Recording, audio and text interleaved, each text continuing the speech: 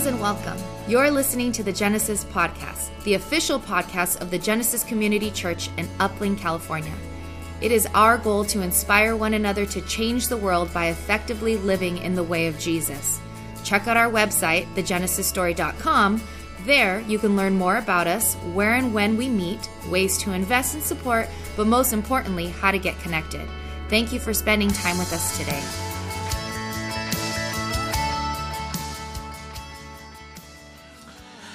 Good morning. Good morning. Sorry we got on a little late. We were having too much festivities here before we got started, but it's good to be here. Merry Christmas Eve. This is our Christmas service. And I know I've been sharing this, I think, since Advent started. Hold on, my phone is talking for me. How there's been an evolution of this season for me. If I was to start from when I was a child and the excitement of, Christmas, getting presents, becoming a follower of Jesus, the excitement of recognizing the coming of Christ, the serving in Christmas that was a joy but also a burden, if I might be honest, because of the time it required and the time required of my family and the obligation I felt on the season, and then a freedom even now, as I don't want to be held by obligation, but once again want to enjoy the time and the season. And so I hope that is the case for everyone here. We're going to have a short little time so everyone can go home and be with family. I've got 2 tri-tip that I'm smoking for family coming over. But we do want to take time and celebrate this season, and so let's pause and let's pray. Father, we are grateful for opportunities like this to acknowledge you, your salvation that comes through Christ, and to remember your goodness. Lord, I pray that our hearts be filled with hope, with joy, with peace, and with love, and that it be something that characterizes who we are as your children. I thank you for those who are here, those who are watching at home, Lord, those who are struggling at this time because of loss, of family, of loved ones, that they will not share this season with. May you bring peace and comfort to them at this time. We are grateful for your goodness, Lord. We are thankful for this season, and we do praise you in Jesus' name. Amen.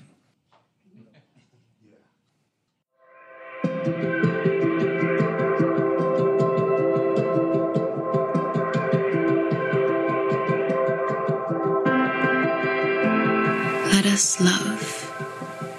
Comes the invitation from the beloved community. A community following Jesus so long that defined their whole beings by it. Let us love little children.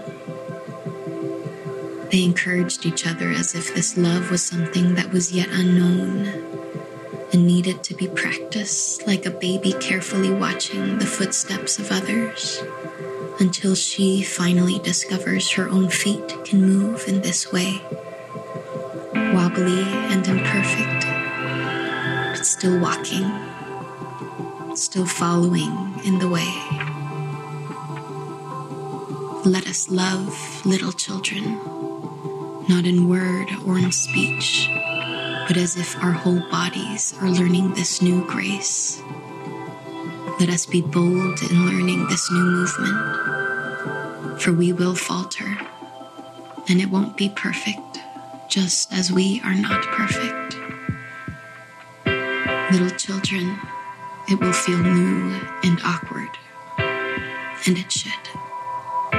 It should feel strange to twist and turn our bodies into love's possibility, to learn how to love in the way of Christ, who is still trying to encourage us to love one another. Let this be what defines us now, in this moment. not so that they will know that we are Christians, but so that we know who that God's love abides. God's love abides in me. God's love abides in you. I am in you, and you are in me. And this changes everything. That is our prayer right now. That we will come to believe enough that God's love abides in us and be so changed. O Christ, may it be so.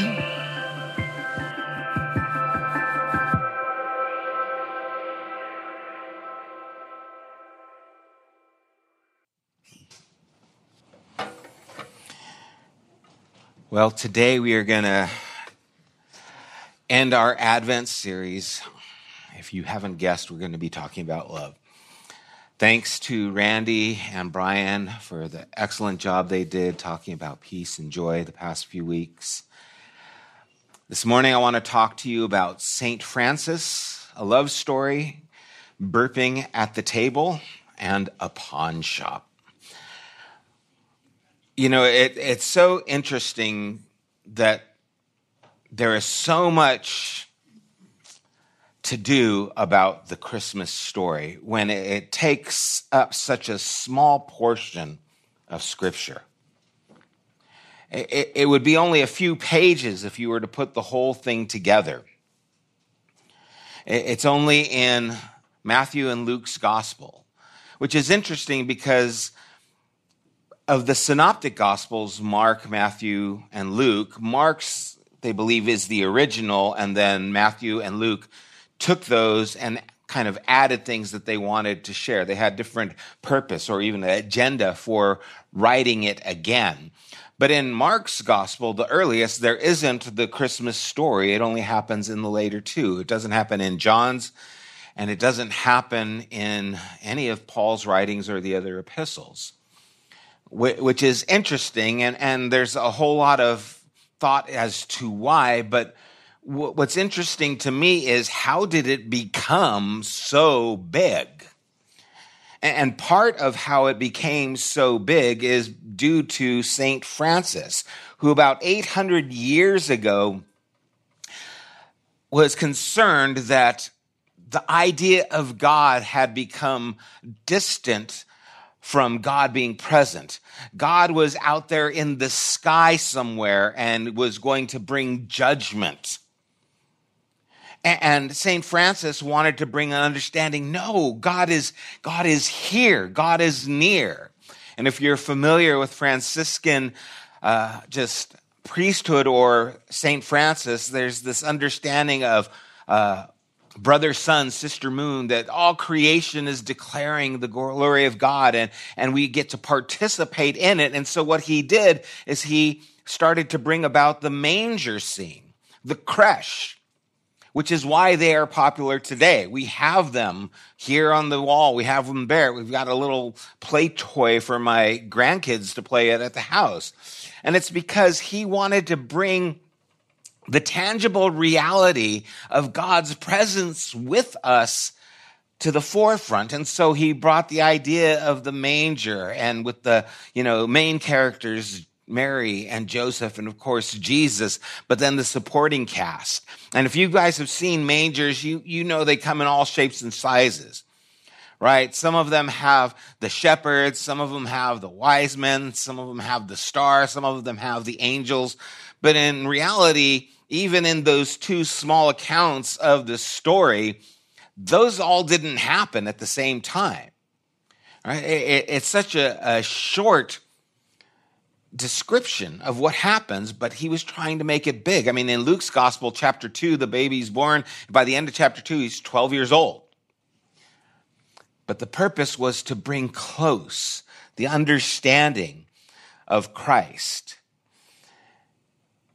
And in this Advent story, as short as it is, we've looked at the words that are kind of what are talked about throughout history, Advent. We've talked about hope, we've talked about joy, we've talked about peace, and we're going to talk about love. And it's interesting that in the Advent story, you see just such a wide range of emotions that take place, right? We see the shame factor of Mary, who's having to be put away because she's without a husband and with child. We see fear that shows up many times where they're afraid, have to flee, and go hide and find a place to give birth to the child. More than once, someone is troubled. Herod was furious. There's joy and rejoicing. People are blessed, and the idea of hope and peace on earth are there, but the word love is absent in the whole story. And you think about it. Here is a man and a woman, husband and wife, bringing forth a child in this amazing, spectacular way, and all that surrounds that, and the word love is missing. There's no mention of it. And so, how did we get the word love to be one of the foundations of the Advent story? Well, to do that, we have to look to other places in Scripture to help us understand why it is so central to this story. And so, I think some of the scriptures are obvious to us. And in 1 John chapter 4, I think one is very clear. Starting at verse 9, it says, God's love was revealed among us in this way. I like that it doesn't say revealed to us, but revealed among us in this way. God sent his one and only Son into the world so that we might live through him. Love consists in this. Not that we loved God, but that he loved us and sent his Son to be the atoning sacrifice, or to be the means by which we are forgiven. This is the story. Verse 16 of the same chapter, it says, God is love, and the one who remains in love remains in God, and God remains in him. In verse 19, we love because he first loved us. And of course, John 3:16, God so loved the world that he gave his only begotten Son. And so it's throughout Scripture, we see this idea of the coming of Christ was for the purpose of love, God's love towards us, our love now then to be entwined with God's love in all these things. That God through Christ opened the fountain of love that can't be shut. And so Paul would write in Romans chapter 5, verse 5, this hope will not disappoint us because God's love has been poured out in our hearts through the Holy Spirit who was given to us. And so this season, Christmas is a reminder of God's infinite and eternal love. That love that enters our life, that love that moves outwards towards others. At least that's what's supposed to happen. Paul said that with love, there is no need for the law. And you think about that, if that was really true, what would happen if what dominated our thoughts in our lives was caring for, loving for other people? We would not need laws. Any of them. We wouldn't speed because we don't want to hurt anybody. Right? You wouldn't do things that are going to be harmful because you care. Think of the problems in the world with war. Think of the problems in our country and the divisive nature of everything, how it keeps getting further and further. If we really cared about one another so much more than the things that make us different, we would have understanding, we would have concern, even though we had disagreements. We wouldn't try to hurt someone else. We wouldn't have the wars. We wouldn't have the divisions that we have. It's supposed to be our love towards one another that people know we are disciples. And I'm old enough to remember when Christmas time, it seemed like people were a little nicer, right? Everyone, no, you go ahead, get in front in line. You only have a few things. Have a Merry Christmas. And now it's become, I don't know, maybe it's just me and the group. It doesn't seem to be that way as much anymore. There's the concerns of being politically correct. I don't want to say Merry Christmas. I don't want to offend somebody. And I just so busy with all these other things. And I get it. I understand why people are so uptight. Look at what it's become. This isn't about God's love. This is about what you can buy, the deals you can get. It's about consumption. Right? All these things, I mean, we've talked about this over the years, how many billions and billions of dollars are spent just on this season. We could provide clean water for the world if we took the money just in the United States that we spent on Christmas and put it towards finding water and developing wells, which is crazy. So I understand how it's become as intense as it has, but the intention was to present God's love. And so I want to read a love story from the scripture. It takes place in Luke chapter 7. And I want to start in verse 16 because Jesus has just raised a widow's son from the dead. And it says in verse 16, "Then fear came over everyone, and they glorified God, saying, 'A great prophet has risen among us, and God has visited his people.'" And so here is Jesus healing someone, and they're saying, God is present in this. And what we see later on in this story is one of the Pharisees, having heard about Jesus and people ascribing him as a prophet, wants to have a little meet and greet with him. In verse 36, then one of the Pharisees invited him to eat with him.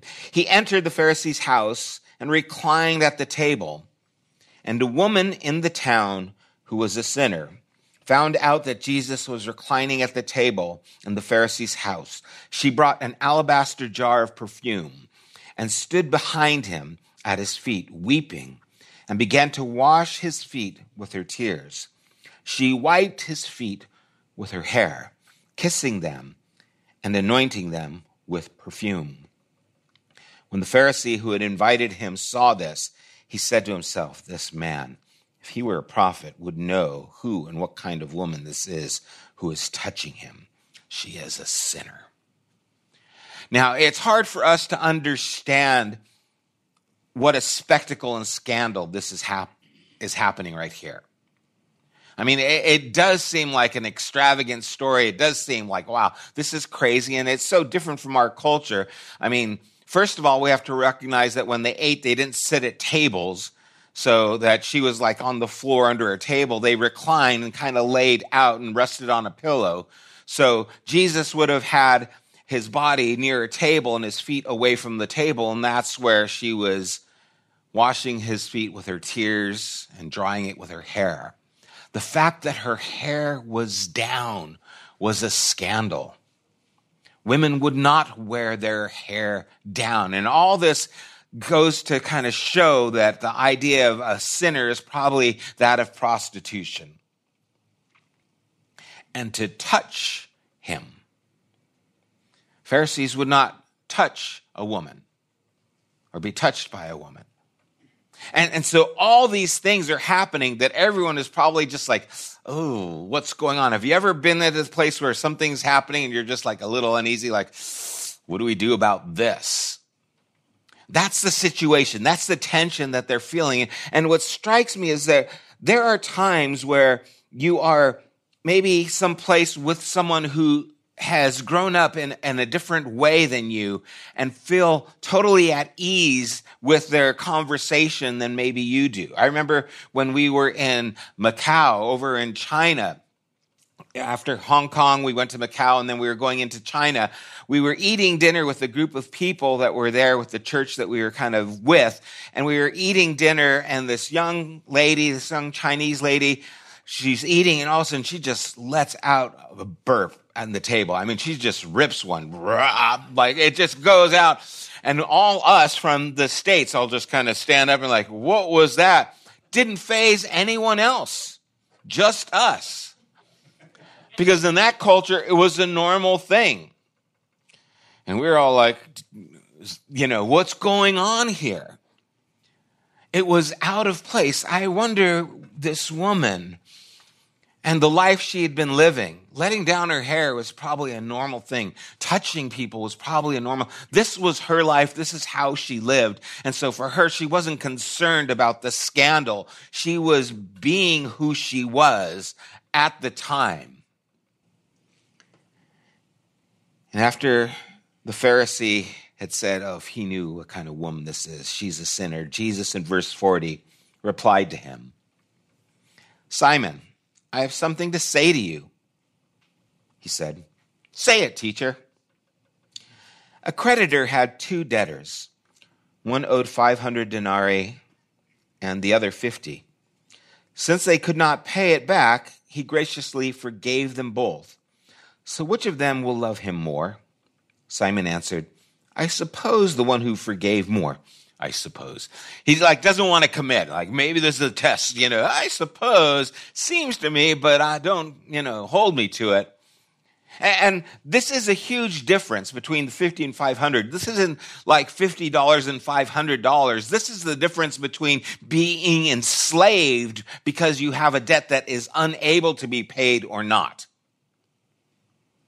So being forgiven of something that's going to, make life a little easier, or being forgiven of something that could send you to prison or to be enslaved. Think of it on those terms.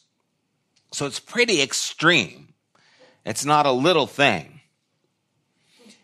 Jesus goes on, he says, you have judged correctly, he told them. Verse 44, turning to the woman, he said to Simon, do you see this woman? I entered your house.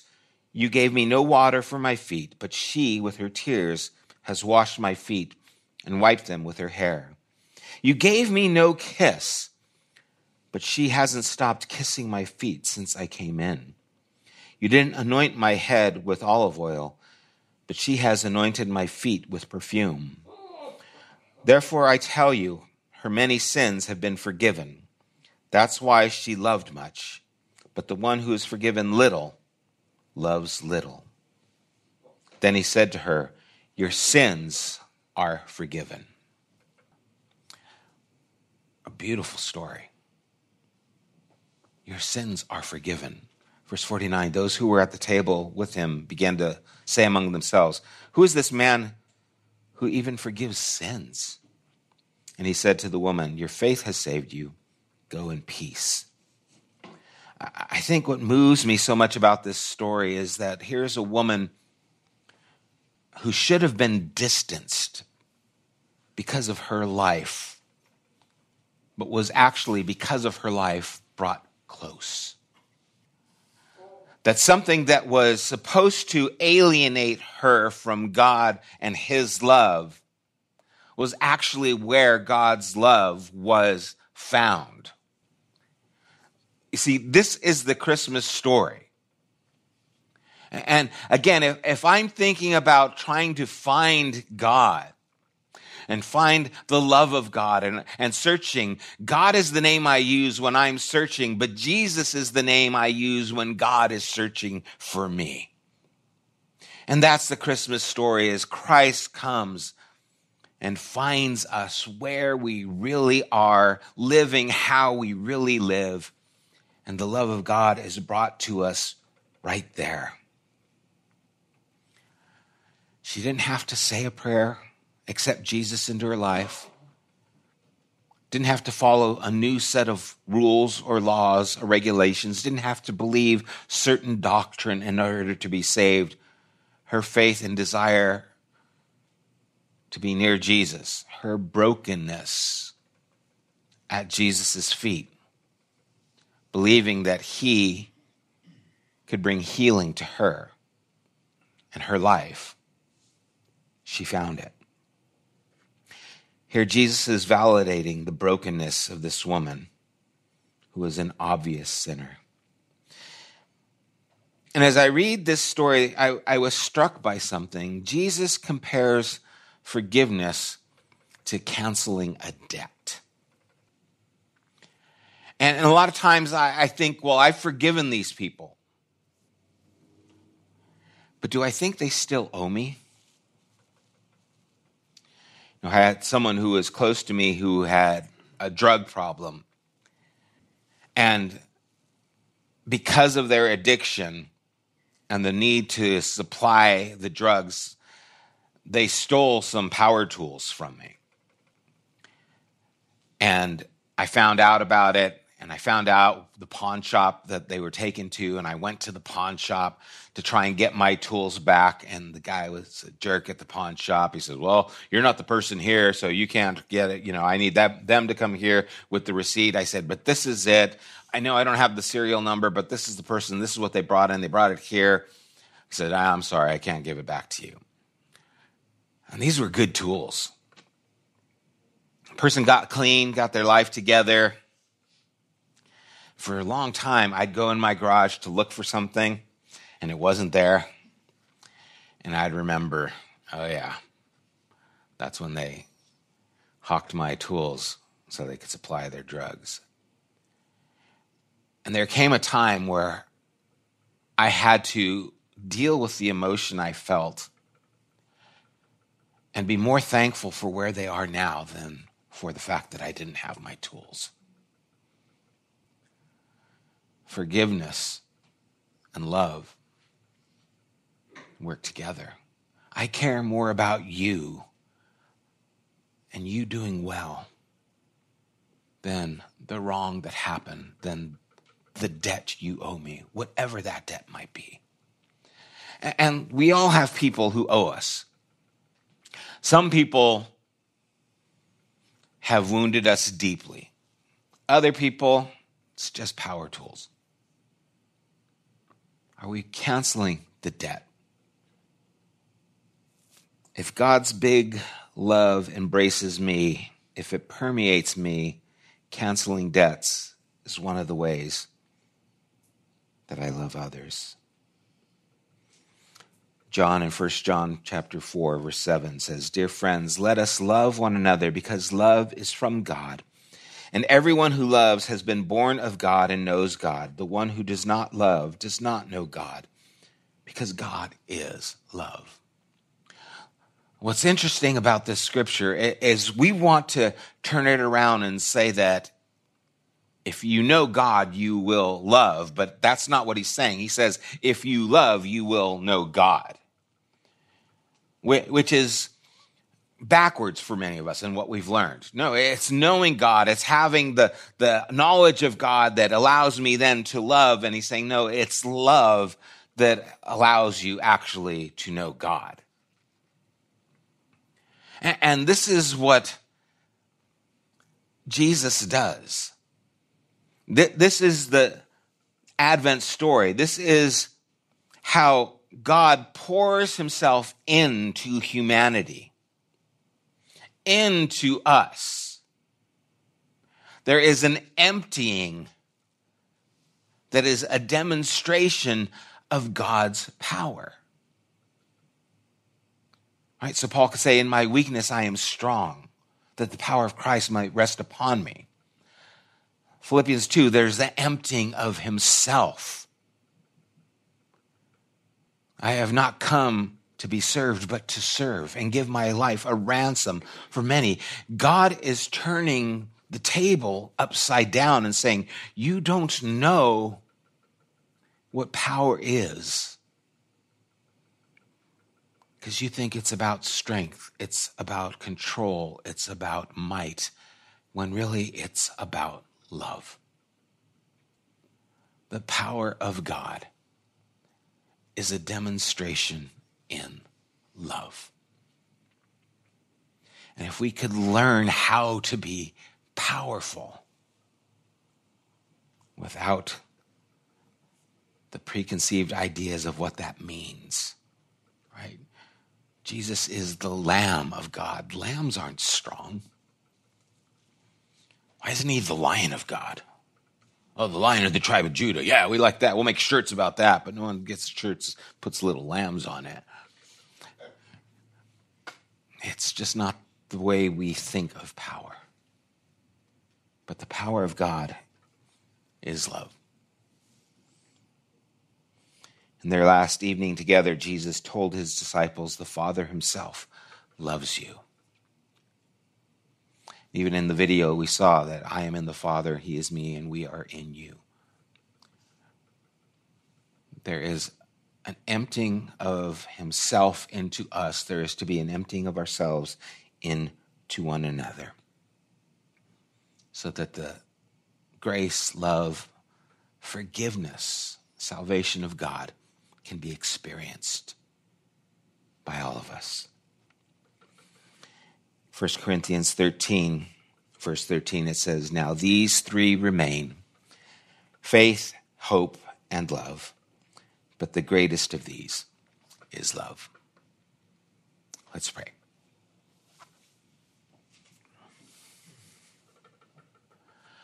Father, may this season be opportunity for love to be experienced in our lives, to flow from us to those around us.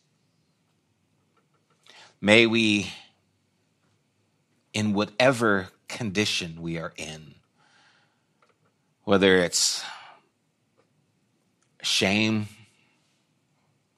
brokenness, pain, indebted, people owing us, may we allow this to be an opportunity for your love to be demonstrated.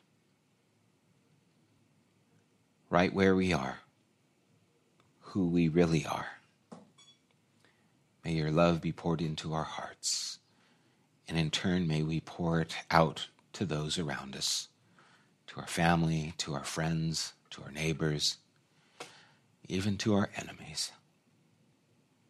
May we forgive even as we have been forgiven, and thereby show your love to one another.